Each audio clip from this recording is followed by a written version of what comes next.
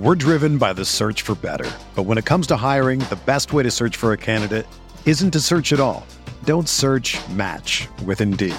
Indeed is your matching and hiring platform with over 350 million global monthly visitors, according to Indeed data, and a matching engine that helps you find quality candidates fast. Ditch the busy work. Use Indeed for scheduling, screening, and messaging so you can connect with candidates faster. Leveraging over 140 million qualifications and preferences every day, Indeed's matching engine is constantly learning from your preferences, so the more you use Indeed, the better it gets. Join more than 3.5 million businesses worldwide that use Indeed to hire great talent fast. And listeners of this show will get a $75 sponsored job credit to get your jobs more visibility at Indeed.com/Blue Wire. Just go to Indeed.com/Blue Wire right now and support our show by saying that you heard about Indeed on this podcast. That's Indeed.com/Blue Wire. Terms and conditions apply. Need to hire? You need Indeed. This podcast episode is brought to you by Coors Light. These days, everything is go, go, go. It's nonstop hustle all the time. Work, friends, family, expect you to be on 24/7. Well, sometimes you just need to reach for a Coors Light because it's made to chill. Coors Light is cold lagered, cold filtered, and cold packaged. It's as crisp and refreshing as the Colorado Rockies. It is literally made to chill. Coors Light is the one I choose when I need to unwind. So when you want to hit reset, reach for the beer that's made to chill. Get Coors Light in the new look delivered straight to your door with Drizzly or Instacart. Celebrate responsibly. Coors Brewing Company, Golden, Colorado. Support for this podcast comes from U.S. Bank. U.S. Bank wants to know how you reward yourself because they have cards that make every day more rewarding. Are you a points hoarder, cashback guru, low intro APR lover? With U.S. Bank, it's up to you because they have the cards to fit your lifestyle. So earn more whether you're shopping at a gas station or grocery store, even while planning a staycation. Learn more at usbank.com/creditcard. U.S. Bank credit cards are issued by U.S. Bank National Association ND. Some restrictions may apply. Member FDIC. They're gonna kill the love of my life. Casey! If I don't go back to what I was doing. This Friday. Our line of work is quite brutal and quite ruthless. How far would you go for love? You steal truck, bring it to me. Then you make your money. Is it dangerous? Of course it's dangerous! Nicholas Hoult, Felicity Jones, with Ben Kingsley and Anthony Hopkins. All this trouble, all this pain, for love. Collide. In theaters Friday. Rated PG-13. May be inappropriate for children under 13. Hey, it's Flo, and this is my impression of a 1930s gangster using Progressive's Name Your Price tool. Yeah, see? This Name Your Price tool really lays it all out on the table, see? All I had to do was tell her how much I wanted to spend, and it gave me options in one place, see? Makes all of it easy to see? It's easy to find insurance that fits your budget with the Name Your Price tool. Only at Progressive.com. I might need glasses so I can see more when I'm doing gangster stuff, see? Progressive Casualty Insurance Company. Price and coverage match limited by state law.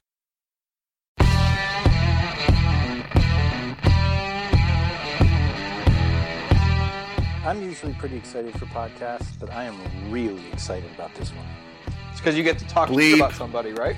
I'm not going to talk shit about anybody, but I might have to teach somebody a lesson or two. This is the RotoWire Fantasy Soccer Podcast. Your host, Andrew Laird, Mike Dawson.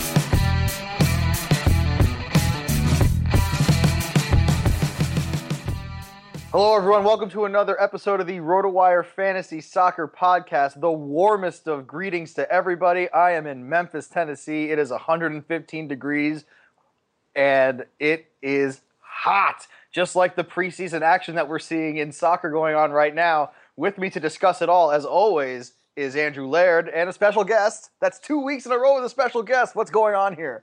We have Chris Mozinski of the EFSA Experts League. We just had our auction over the weekend, and he's going to talk about the results of it and give his 2 cents a little later on.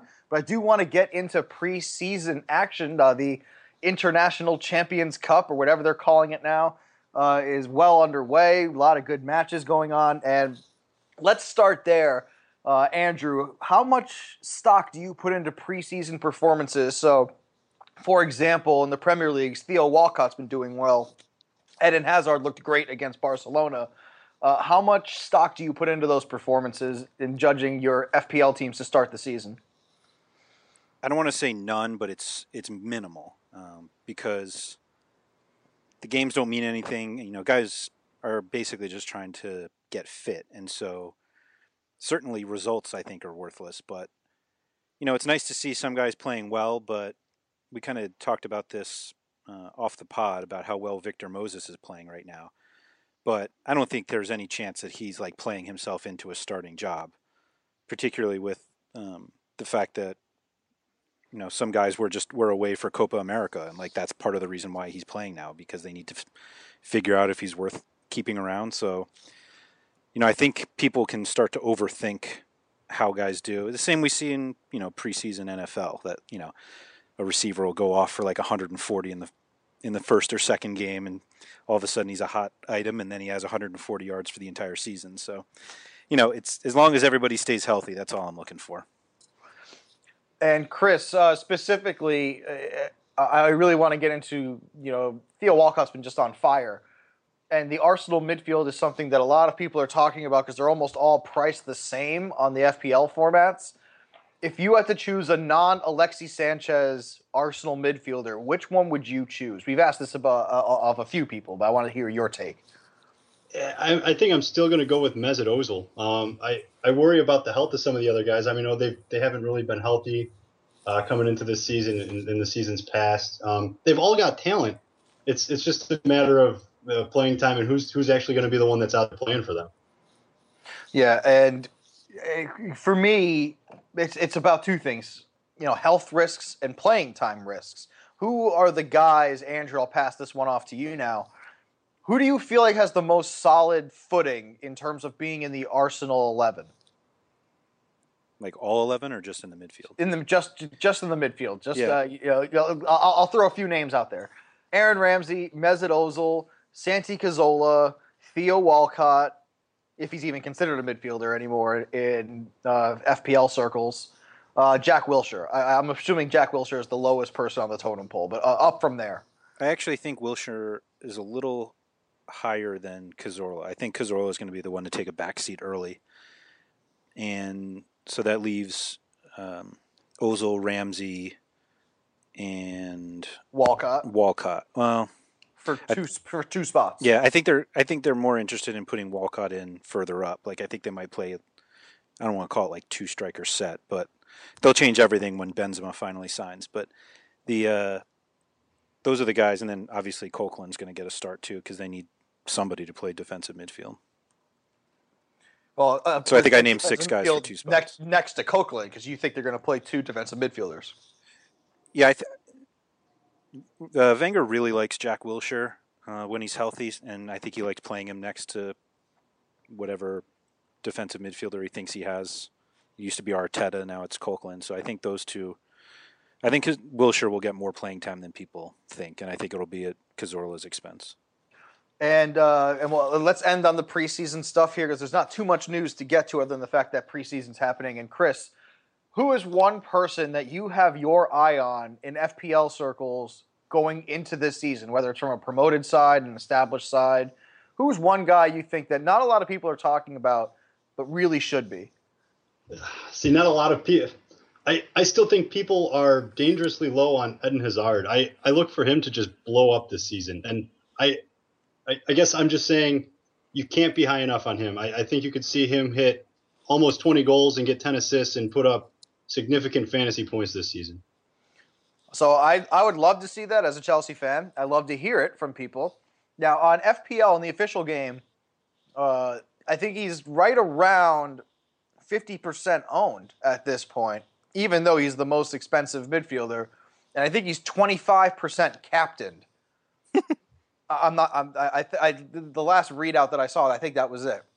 Now, I guess people are just as high on him as I am then. So I'm not saying that's not what I'm trying to get at here.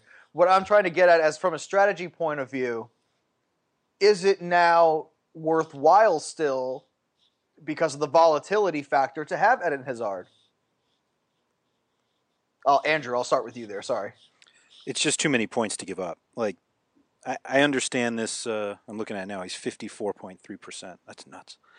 You're not going to make up that, his impact with guys who are, add up to 11.5. So I worry that if you're trying to find some like sort of differential, you're leaving too many points on the board. So try to find your differential somewhere else.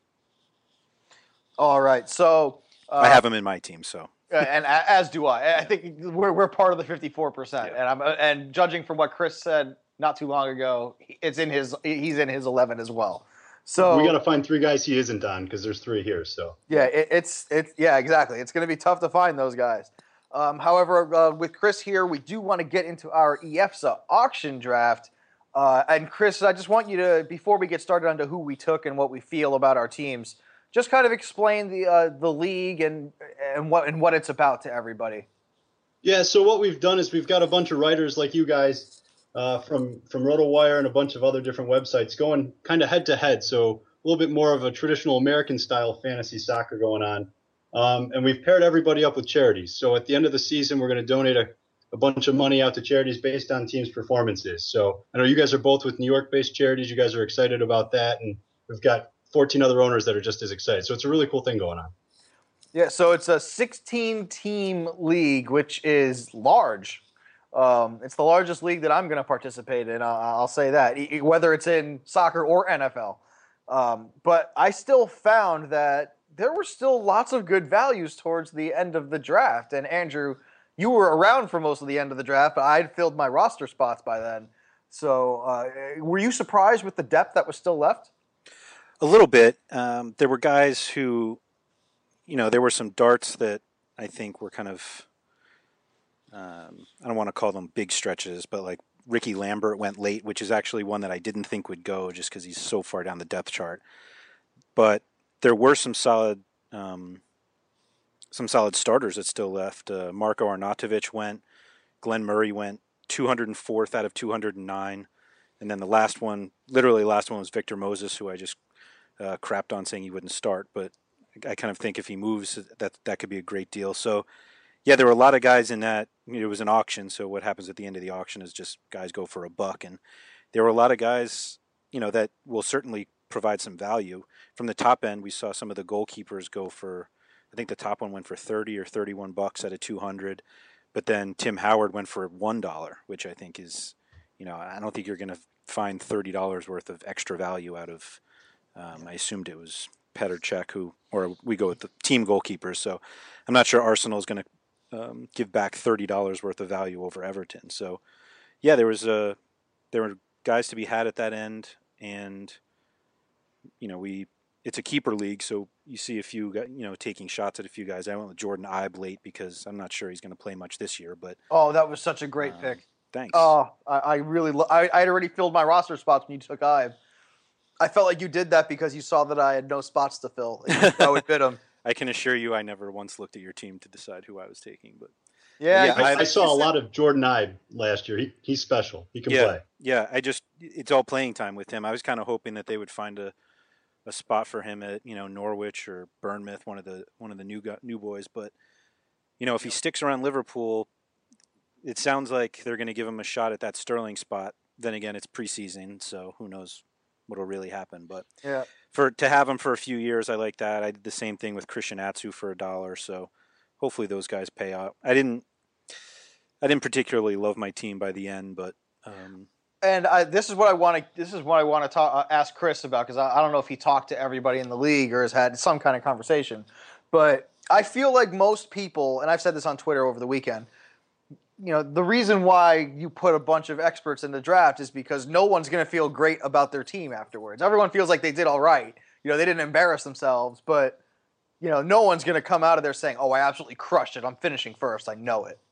Well, there's 2 parts to that, right? You've got 16 guys who know what they're doing. So you don't have the one guy who is going to end up with people that aren't going to be playing, and it ends up watering down some of the other teams and giving more talents to spread around.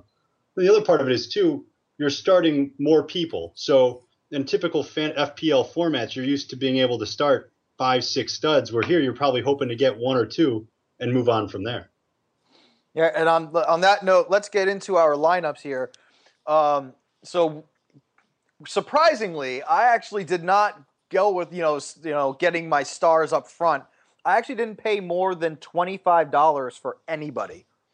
And almost every star player, and Andrew can attest to it because he has a guy who went for over $50. So, Andrew, were you able to do you feel like your $50+ purchase, and this is where you can start your forum on Benteke, if you will, do you feel that it really detracted from the rest of your lineup, considering you spent over 25% of your budget on one player? The way I looked at it was that there were a number of guys that should have been in that realm of spending up for. And as the draft kind of went along, I started to think I was going to miss out on him. Benteke I paid $59 for him. He was the 49th pick, and he was my first one. Like, there were 48 picks went before I got my first one, and a lot of the big hitters left. And I feel like I didn't want to try to go through the season with a bunch of accumulators as opposed to a guy who could really, everybody knows I'm high on Benteke. Like, I think he's got like legitimate 20 goal potential, and there're just not that many guys in the league that can do that. I think I thought he was one of them with Aston Villa. I think he can be one with Liverpool if they play the right way. And so I was willing to spend up for him. I think the fact that a lot of people knew I was interested in him pushed the price up. Not that I think I overpaid $59. What threw me off was I paid at least $25 for 4 guys, and they're the only guys that I paid more than $5 for.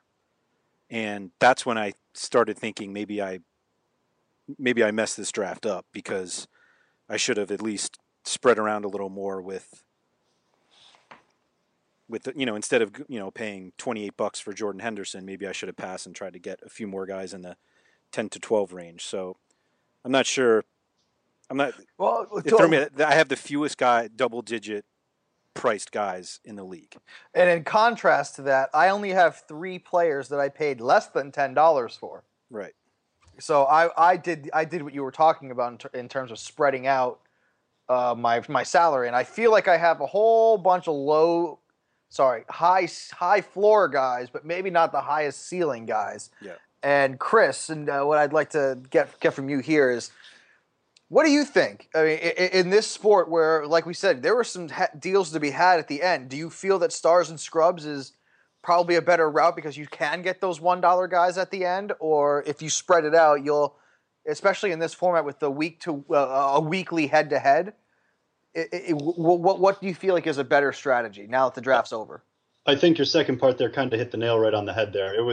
You're talking about something that's week to week, right? So in typical FPL formats, you're talking about if a guy scores 25 goals, it doesn't matter how he accumulates them. He can score them all at one time. You're going to end up with that full point total at the end. Where here, if he scores 25 goals and he scores them over the course of 13 weeks, that means you've got another 30 or 25 weeks there where you're low on point total. So it's almost better to be spread out, in my opinion, in order to get that the low floor for a week-to-week basis. You want to make sure that you're putting yourself in the best position going each week head-to-head against your opponent. You don't want to be able to bottom out too low.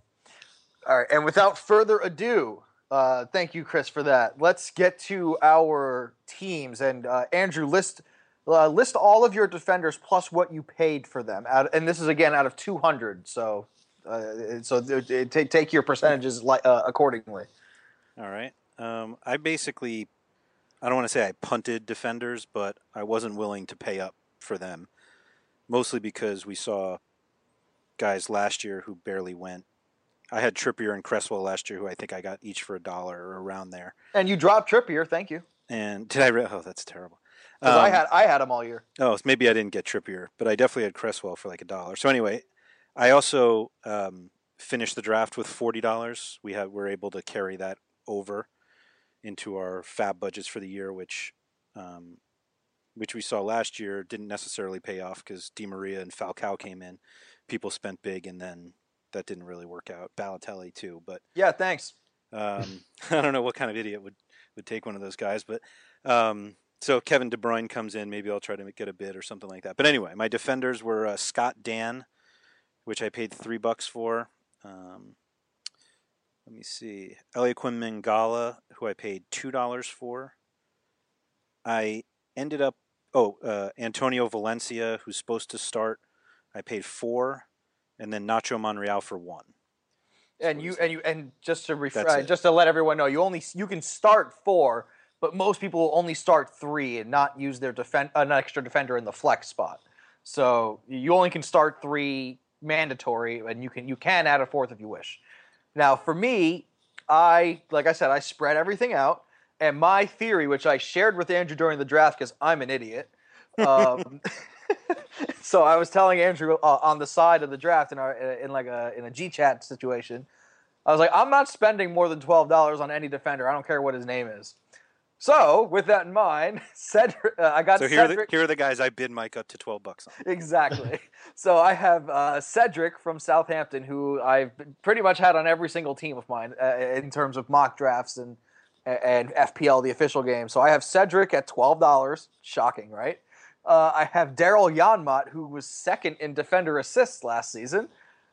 And I got him for $12, magic number.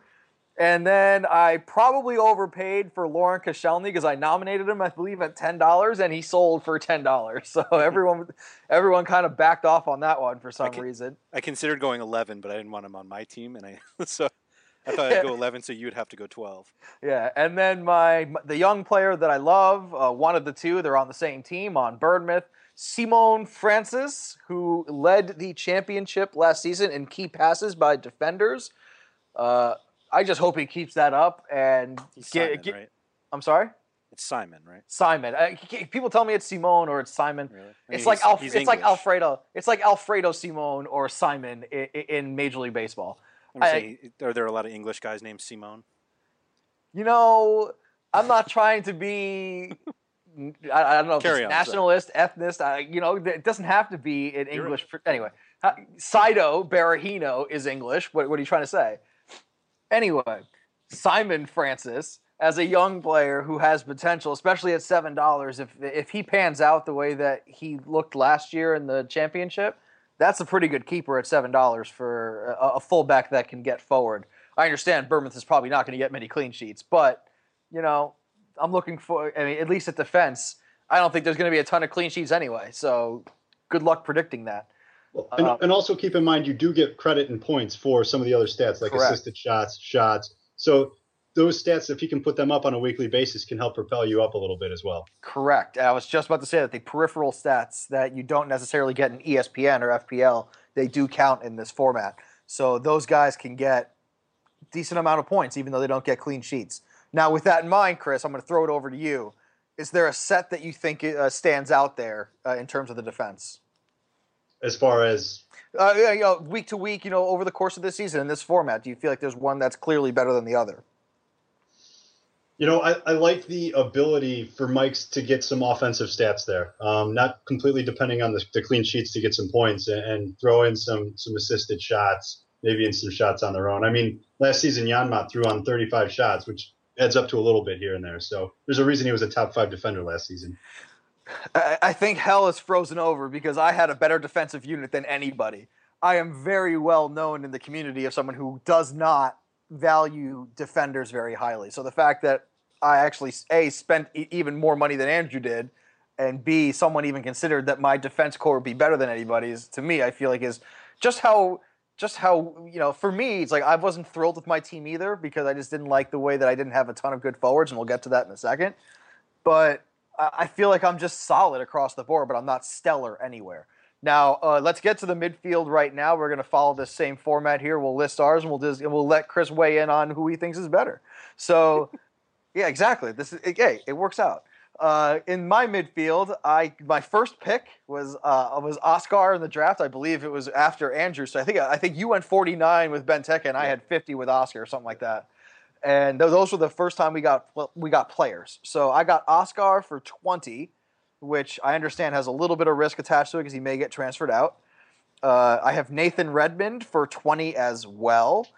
And I'm getting at least one Wilfred on my team. So I have Wilfred Zaha at $8. And then on my bench, I have Rolando Aarons as hopefully a keeper pick for Newcastle at $7. And I also have Oscar's handcuff in Willian, where if Oscar is transferred out or not playing, Willian's likely to replace him in his spot. So I have Willian at 15. in my midfield. And Andrew, let's hear what you got for your midfielders here. My first one was I paid $28 for Jordan Henderson, who I'm pretty confident is going to start since he's captain. So Liverpool, I feel like, has a lot of question marks in terms of who's going to start, but he's a pretty steady one. So 28 for him. I basically went cheap everywhere else. I paid $1. I talked earlier about Jordan Ibe, $1 for Christian Atsu.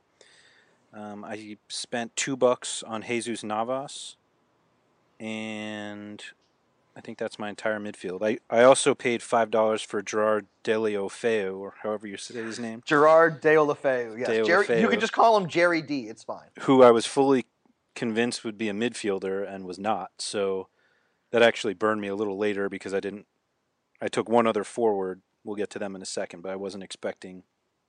I'm hoping for a mid-season position change, although I don't think it really happens from forward to midfielder much. So, actually, just that in general, Chris, are there mid-season position changes? We were discussing this last year, and yes, there can be. So if he ends up switching, he will switch with the game. So he'll move to midfield if they move it, and that's at the discretion of Fantrax. Gotcha.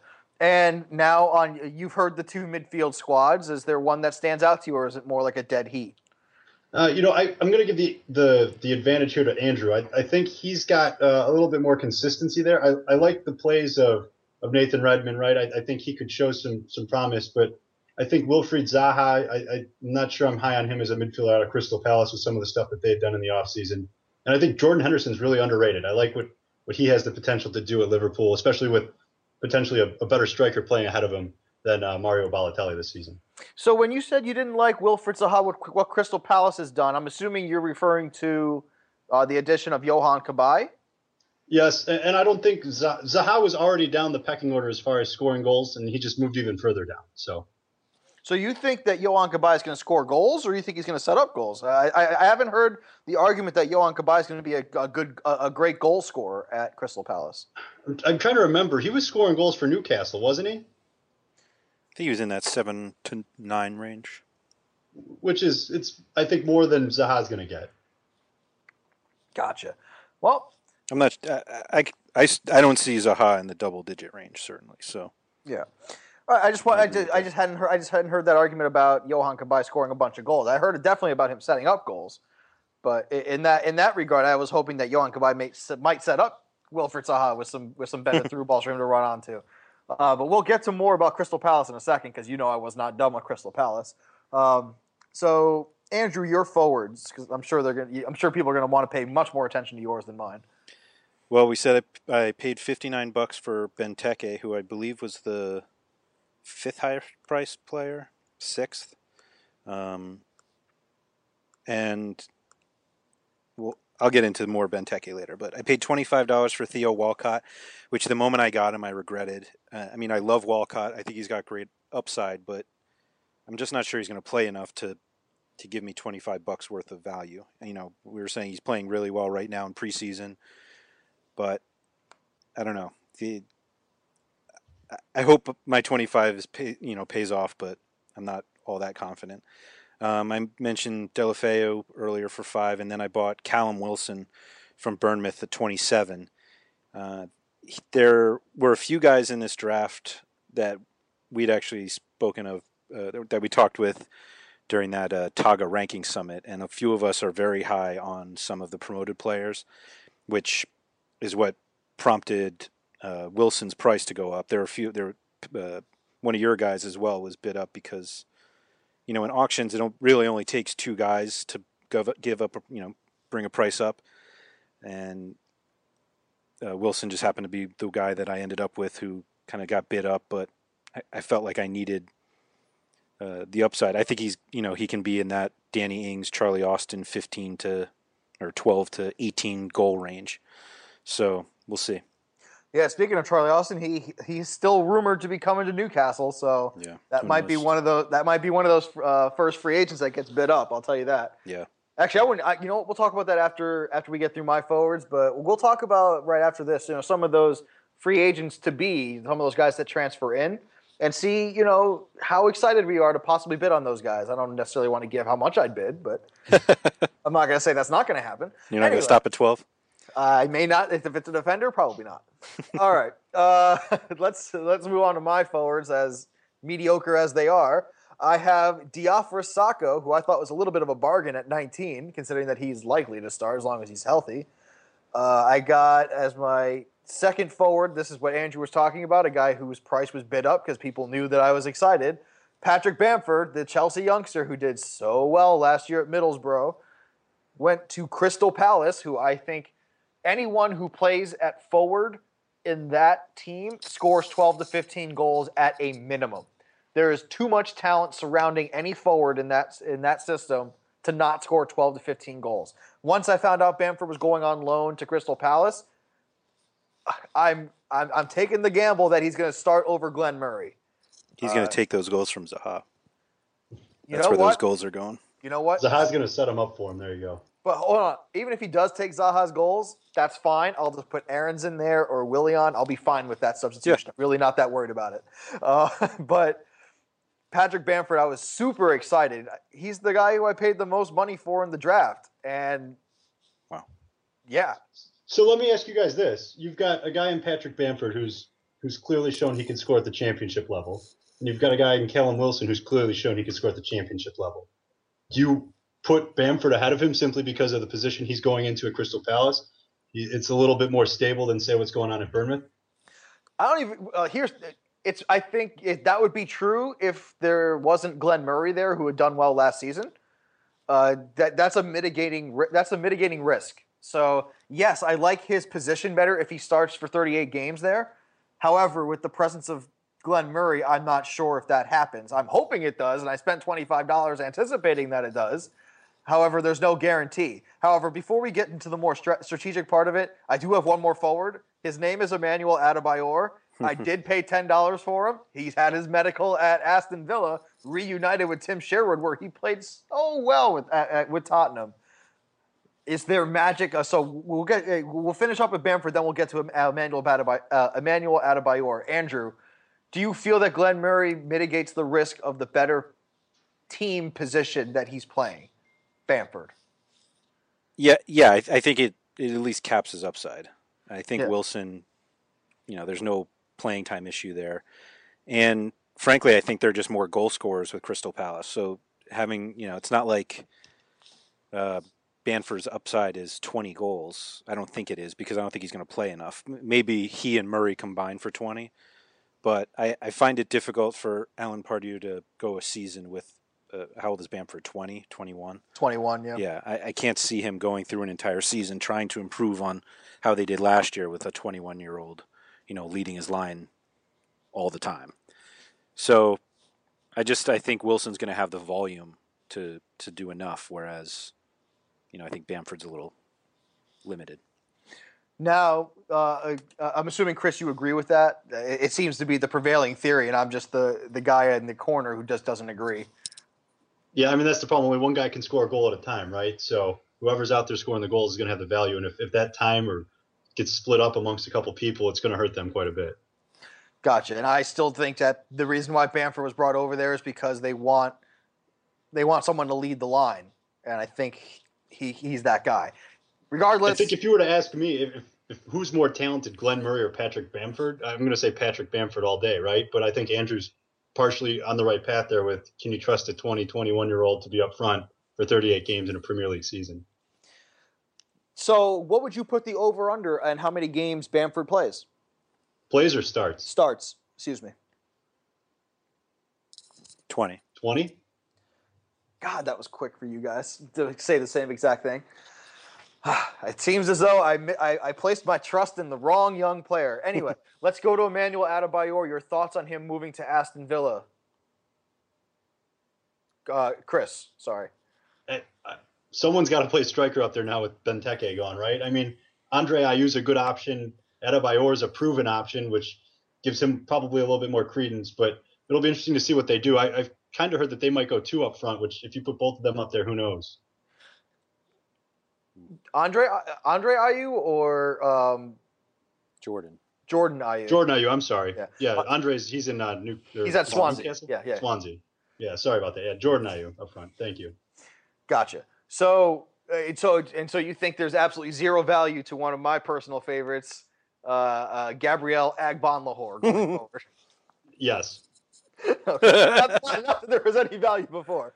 Anyway, so Chris will. He had plenty of opportunities to score last year, and you see how well that went for him. So. Yeah, exactly. So Chris, weigh in. I'm sure we all know the answer, but whose forward line do you like better between the two of us? I got to go with the one that's got Christian Benteke leading it. So sorry about that, Mike. No worries. And last but not least, we'll spend 2 seconds on this because it doesn't matter much. Let's go to our goalkeepers. I have the Swansea goalkeepers, and Andrew unfortunately got West Ham. He bid $2. He thought it would be two. He thought someone would bid $3. No one bid. No takers. And we're only allowed to have one. I couldn't make up for it later. Correct. So, and so I guess we'll go back to Chris. Which goalkeeper situation do you like better, Swansea or West Ham? Yeah, I'm gonna say push. You know, it's tough. Oh. I guess I like Swansea a little bit better with the Pollock there, but it's tough. I'll tell you what though, I know a lot of people don't put a lot of credence into the goalkeeper because they don't score a lot, but you got to look at point differential, and 2 points can be a lot in a head-to-head game. So especially on a week-to-week basis, if you're getting a 2-point swing out of your goalkeeper, that could be the difference sometimes. All right, which means that the overall edge, as usual, goes to Andrew Laird. Congratulations. Cue clapping sound effect. All right, let's move on to guys who may come into the Premier League and how excited you'd be to actually bid on them. And we've mentioned them before. Let's just get them out of the way. Kevin De Bruyne. First of all, how likely, Chris, do you feel that he's coming to the Premier League this transfer window? I'm still on 50-50. These rumors pop up all the time of names like that coming over, and you wait and you wait and you wait, and all of a sudden August 30th hits, and he's still over in Germany. So I'm still giving it a 50-50 on this one. All right, and Andrew, I'm assuming we're all going to put bids in, and I'm sure your level of excitement on De Bruyne is going to be pretty high, right? I guess. The only reason it's high is because I don't think that there are any better players coming in, like. Edinson Cavani's always one that was rumored. Vidal was supposed to come. Although, how about Karim Benzema? You just mentioned him earlier. Yeah, Benzema's not really coming. If Benzema came, I would absolutely try to get him over De Bruyne. All right, and for me, I agree. I would not spend too much on. I'm likely not to get De Bruyne with my bid. That's the way that I'll put it. Yeah. I will bid on him. Don't get me wrong. I'm just not probably going to be the high bidder.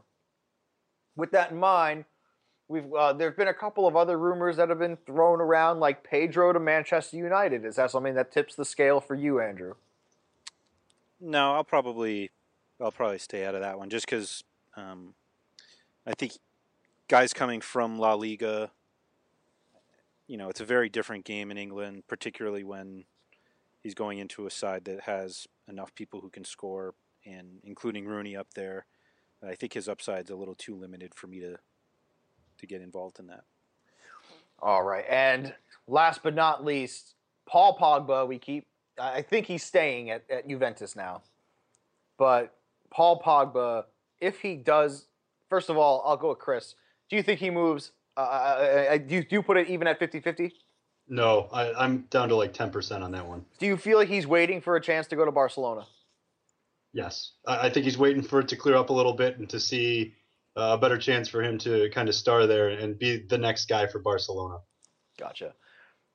And Andrew, I'm sure. Well, actually, you know what? I'm not so sure in this format. Would you bid a lot of money for Paul Pogba in this format if he does, by chance, come to the Premier League? I knew that question was coming, and I was going to say it depends on the team, but I don't think I would. How about your team? Yeah. No. Okay. No. All right, I wouldn't either, to be honest. Yeah. I'd be happy to lose out with I'd put in a medium-sized bid probably, and I would be happy to lose out. All right, now, Chris, I do just want to get your overall thoughts on how the auction went. Besides for a lot quicker than last year, was there anything that really surprised you? I got to be honest. I'm happy all 16 guys were able to make it because it's tough getting all 16 guys there. So I'll say I was surprised by that. But no, not a whole lot. I think it kind of went according to plan. There were a couple a couple of high bids out there. Was a Toby Alderweireld went for about 25. Stuff like that kind of surprised you, but overall, the top guys were still the top price guys at the end of the day. You weren't completely surprised by any of that. Were you surprised by how much goalkeepers went for? Goalkeeper situations? A little bit, especially after seeing last season how close a lot of the top of the goalkeepers can be. But you still got to make sure you go out and get a good one, because you can't go out and get negative points out of your goalkeeper 1 week. Yeah, last year I wasn't even in the league when the draft happened. I was added posthumously. I was stuck with the likes of Kasper Schmeichel or the who you love now. Exactly. But I did eventually get to pick up Asmir Begovic, but it didn't pan out. It just Stoke was too unpredictable at the end of the season. So did you pick anyone up off waiver or Fab? Did you? I picked up a few goaltenders off of Fab. No, I just mean any outfield players or. Yeah, I picked up Yannick Bolasie for 11. That worked out well. Go. I picked up Nasser Chadli for about the same price. That worked out well. Mm-hmm. I picked up Mario Balotelli for 66. That worked out incredibly poorly. Yeah, there's definitely going to be people around to be picked up. I remember last year I got Harry Kane for $1. So. Yep. Name dropper? No, it's fine. Yeah, it's a good. We're buds now. He took my fantasy team to 6th place, so we're best friends. So. The classic Spurs finish. Can we talk about Alexis Sanchez? Well, we could. You know what, Andrew? I would like you to go into. We talked about it off pod. We've talked about it for a couple of days now. I know you've been wanting to just say what you've been wanting to say. Please go ahead with your Christian Benteke and Alexis Sanchez monologue. Yeah, it's not even. It'll get there, but it's not even specifically about those two players. But Alexis Sanchez was the first player nominated in the auction. And weird things happen with like first picks in auctions that people don't know where the market is. And so you're literally setting the market right away. And so Sanchez went for $60 out of 200. And the two responses were, okay, that's the market, or that was a steal. And the idea that you can have a steal when only one player has been selected is like absurd to me.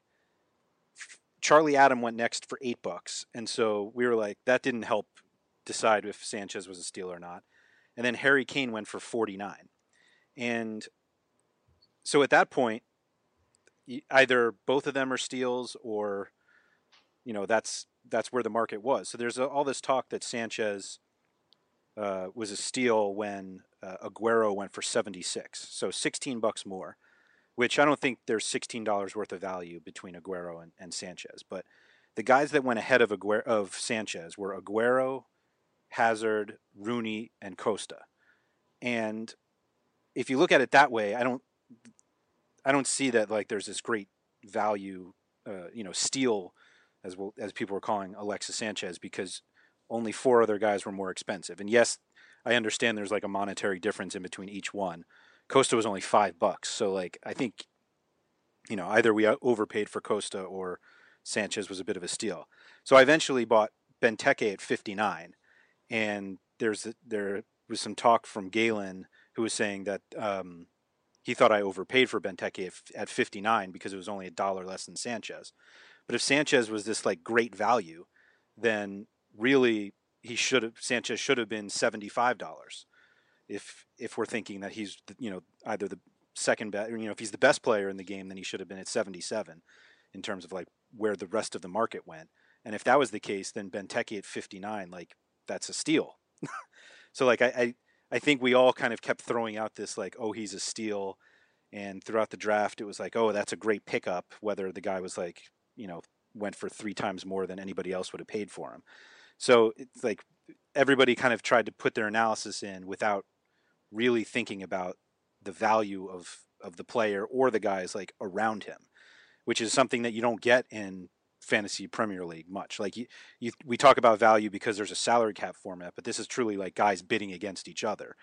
And so when you have 16 people, it only takes 2 to bid a guy up, like we saw with Bamford, that, you don't need all 16 of us to like a guy for the price to go up.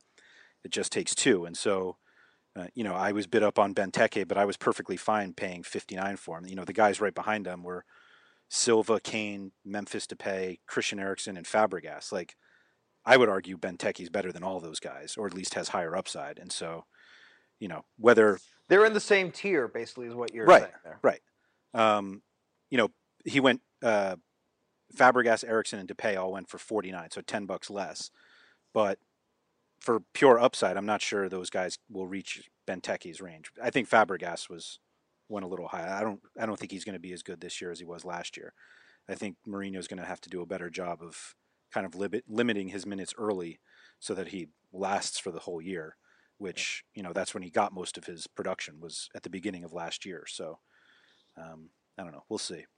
But that's my rant about and just to give an extra point on Benteke, there's not that many people in the Premier League that have scored 20 goals. Christian Benteke is one of them. He's one of very few players that score 20 goals in a season in the Premier League, which is not easy to do. That's a very tough league to do it. It's also very difficult to do it 2 years in a row, which is why I stayed away from Harry Kane. Fair point. Now, it's just a number that doesn't happen that often, certainly back-to-back years. Gotcha. Now, I just want to leave on this one last point. In order to feel comfortable with your team, in other words, to feel like you don't have to make a lot of changes, do you feel that you're at that point now, or do you feel that there's going to have to be a slew of mid-season changes for your team for you to feel comfortable week to week with your lineup, Andrew? I do at the start. It's really injuries are what will make or break pretty much anybody's team. Like, I don't think anybody has drafted, or bought 10 guys that'll be terrible. I think it's usually injuries that end up, deciding what kind of changes you make. And also, it's a head-to-head league, so it all depends on who you're facing that week. It's very possible that you could score the most points in the league and finished 5th because you happen to get everybody on their best week. So, you don't never know. But I think injuries are what's going to eventually do it, which is why I was so nervous about grabbing Walcott specifically. All right. And I just want to end on one last note for Chris. Chris, how's Derby going to do this season? I'm praying. This is going to be their year. I can see it now. They've made some big signings. They're getting guys who are Premier League ready and know what it would take to get to that next level.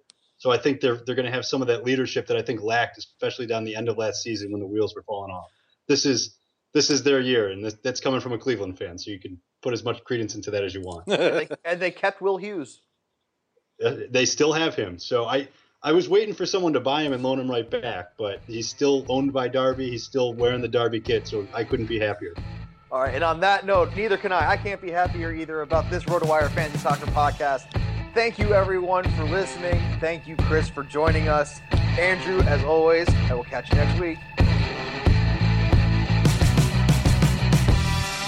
For more great content, go to rotowire.com/soccer. It's all free and it's all for you.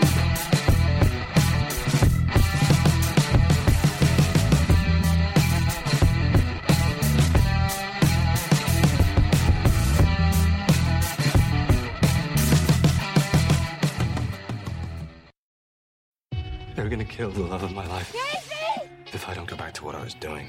This Friday. Our line of work is quite brutal and quite ruthless.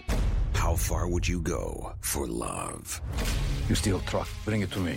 Then you make your money. Is it dangerous? Of course it's dangerous! Nicholas Hoult, Felicity Jones, with Ben Kingsley and Anthony Hopkins. All this trouble, all this pain, for love. Collide, in theaters Friday. Rated PG-13, may be inappropriate for children under 13. Everyone is talking about magnesium. It's all you hear about. But why? What do we know about magnesium? Well, magnesium is the #1 mineral that 75% of Americans are deficient in. If you are a woman over 35, magnesium will help you rediscover balance, energy, and vitality. Magnesium supports more than 300 enzymatic reactions in your body, including those involved in hormonal balance. From functional medicine doctors to mental well-being and female hormone experts, we all know that magnesium is the one mineral to improve all aspects of well-being and health. But which one? Magnesium Breakthrough from Bioptimizers, the trusted choice recommended by leading experts with 7 best-absorbed forms of magnesium to ensure your body receives the support it needs for overall well-being. Go to bioptimizers.com/balance today and use code BALANCE10 for 10% off. Support your journey to wellness at BIOPTIMIZERS.com/balance. Magnesium Breakthrough from Bioptimizers, your foundation to optimal health and vitality.